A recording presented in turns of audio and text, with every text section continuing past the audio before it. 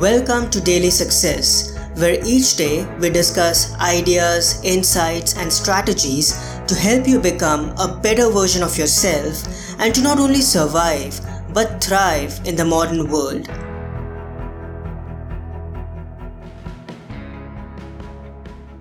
I gotta tell y'all, this is the dumbest thing I've seen, and I don't know when. How long does it take people to figure out that these pieces of plastic called credit cards are not there for you? How long does it take to figure out that, oh, here's Bank of America? Let's do an on-air plastic surgery right now. We're just going to start chopping up cards. Bank of America. That's two good things to get rid of. Credit card and Bank of America. Both stupid. Here's another Platinum Bank of America. We'll get rid of that one too. Chase this, okay? Here's Home Depot. They take cash, by the way. You don't need this. Countrywide. They're broke. Okay.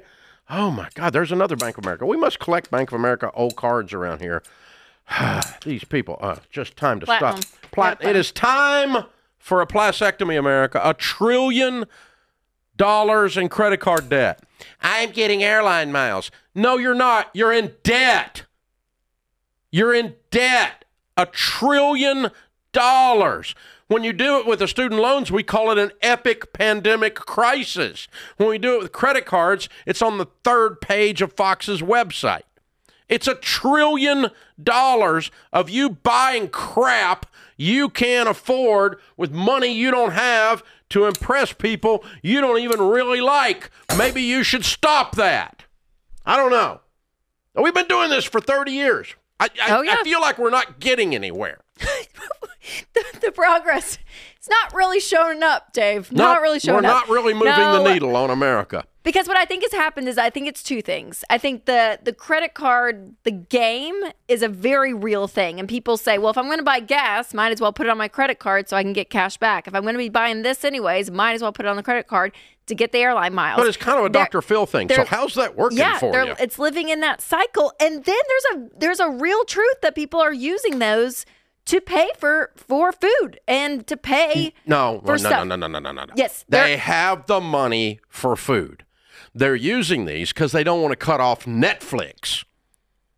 They're using these because they want to go on vacation and they're broke. That's why they're using them. It's the same reason they've always been using them. 100%. Yes. You cannot make an economic case that people are actually have to have a credit card for survival today. That's just not true.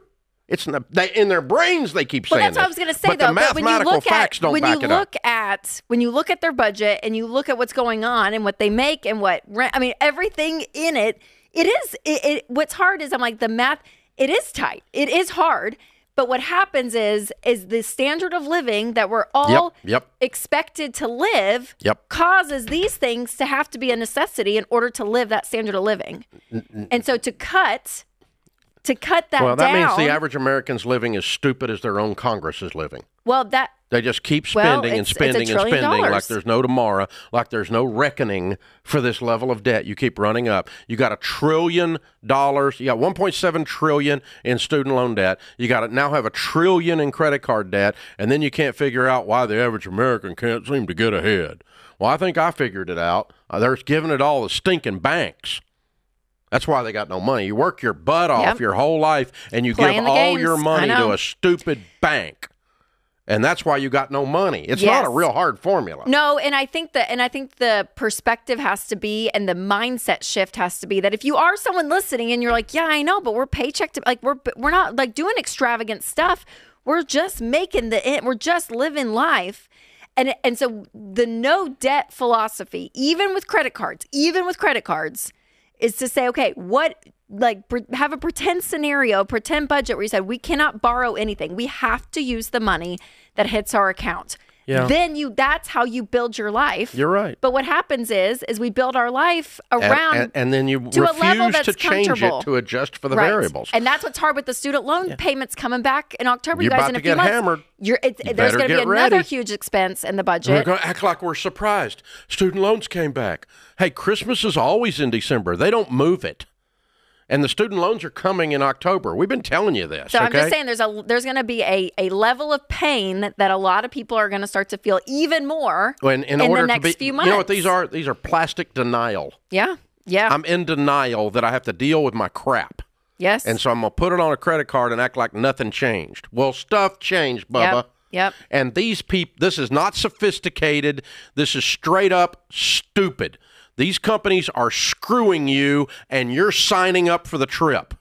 You're asking for it, and you're getting hammered at 18 to 28%, and you wonder why you make $100,000 a year and have no money because you signed up for a stupid trip on the stupid cruise, and it's called the plastic cruise. It's out of control, you guys. They have lulled you to sleep. They've made you believe you have to have one of these stupid things to exist.